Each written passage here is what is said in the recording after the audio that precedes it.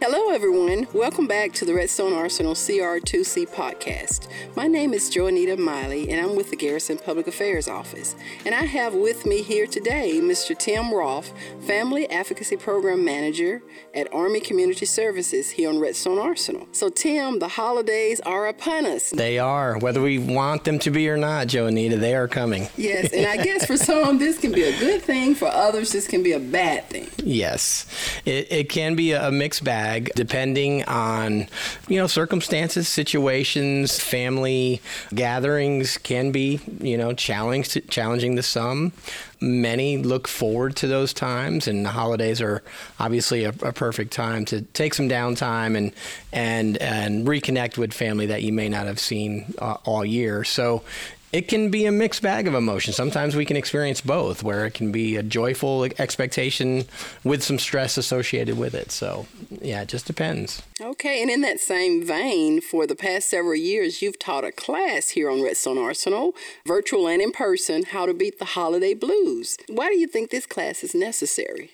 Well, I feel like it's necessary because, again, the holidays can be a different time for folks. We get into a rhythm all year where we're working, we enjoy our weekends, but the holidays, there's a lot of downtime, there's a lot of expectation, there's financial challenges, depending on which holiday you celebrate. So with all of those potential stressors, I felt like it was really important to, address the issue and maybe suggest some ways that we can get through the holidays more effectively without them being too heavy or too detrimental, and to actually enjoy the holidays, because that's what the holidays were meant for. If you go back to the core of the reason behind most holidays and celebrations, they are to be just that, a celebration of sorts. So just to remind folks that, to find the joy and the spirit within the holiday season, and to really connect with that more than what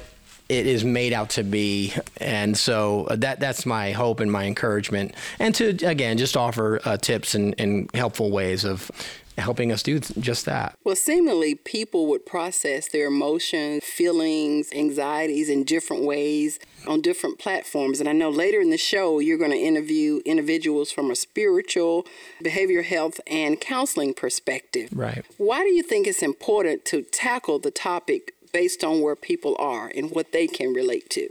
I think it's important to cover it from all those different aspects, from a psychological perspective, from a spiritual perspective, because, we're going to hear unique takes and ways on how to, remain resilient and strong, both spiritually and mentally, emotionally.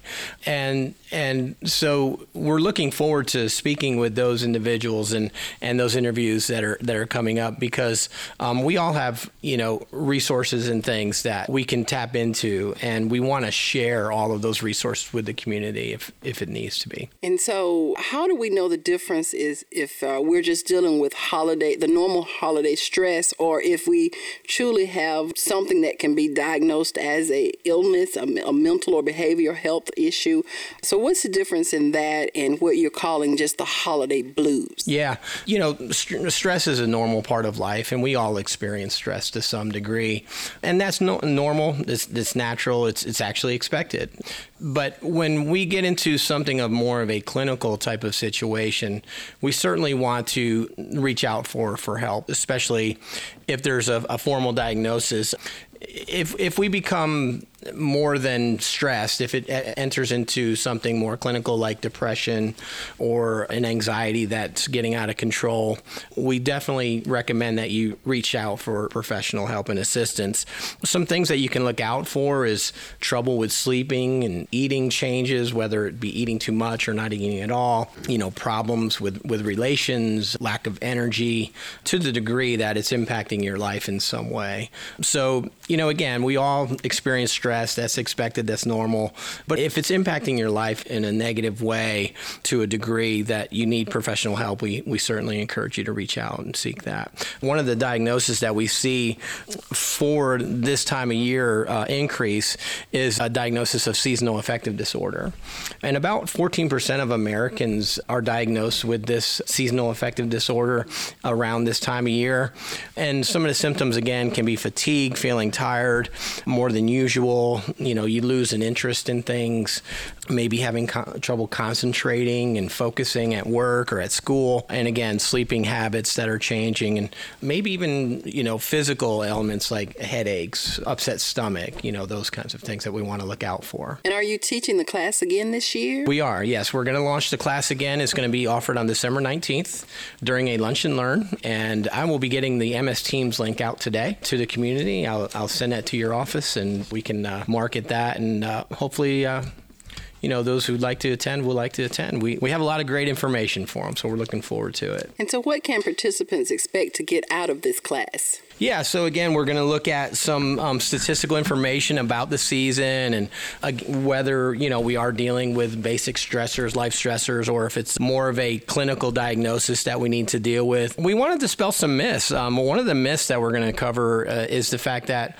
a lot of people believe that suicide rates increase during the holiday season, but that's actually not true. In any given year, we see higher rates of suicide in the warmer months, late spring, early summer, interestingly enough. So the suicide rates do not increase dramatically, but we do see things like, we're inside more, we don't get sunlight, which has an impact, on our mental and emotional state a lot of times. Again, pressures of the season. So those kinds of things that we're going to look at and explore and offer some helpful tips on how to deal with those things more effectively. And what do you think we can do as teammates, leaders, co-workers to help those who may be struggling? Just to be, watching out for our teammates. We don't ever want to leave anyone behind. If you notice that somebody is struggling a little bit more than usual during the holiday season, definitely reach out to them, talk with them. I had a really great conversation with a fellow employee yesterday about some stressors that I was dealing with, and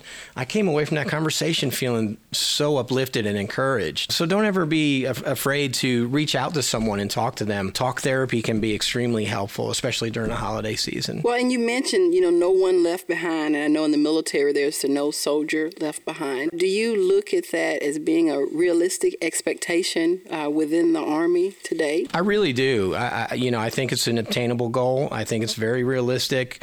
And if we create that culture within our work environments, I think it's very obtainable. And we're striving to do just that. We're launching a lot of initiatives. We're talking within the CR2C now of launching some leadership initiatives to where leaders are now impacting the culture in more effective ways and creating more of a positive environment for people to work in and be able to reach out to, for help when needed, and dispelling that myth that, needing help is a sign of weakness. That's a myth that's very harmful to people who are maybe struggling with mental and emotional issues, because there's real help out there. There's a lot of great help out there. And so if we can create that culture within the Army and in our individual workplaces, and it being from top down, from leadership, the top levels of leadership down, I think we can certainly obtain that goal for sure. What advice do you give an employee who may be struggling right now and just doesn't know how to reach out for help?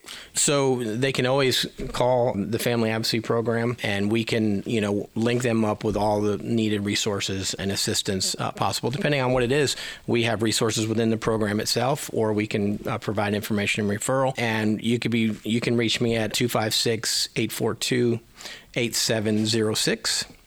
in the global under timothy.j.rolfe. I highly encourage anybody to send me an email, call. All of the services are confidential, and we only share information on a need-to-know basis. So anything you say to us will be held in that strict confidentiality standard. Well, we thank you for sitting down with us today to talk about the class. It's always a joy working with you and learning about all the innovative new platforms, that you're having over at the ACS to support families, whether they be civilian or military families. Is there anything else that you want to tell us about that might be on the horizon for the FAP? For the Family Advocacy Program, we're doing a lot of, again, leadership type initiatives where we're providing at request. If you have if your organization would like for us to come in and provide prevention type training, whether it be leadership and professional development, we can do couples enrichment trainings, parenting trainings.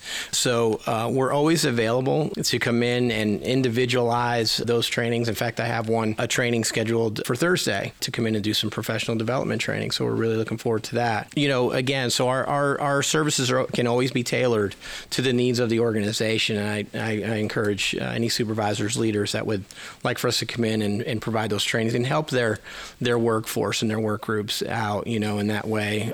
We're always available. So please give us a call. Thank you for talking with us today, and we all look forward to participating in the class.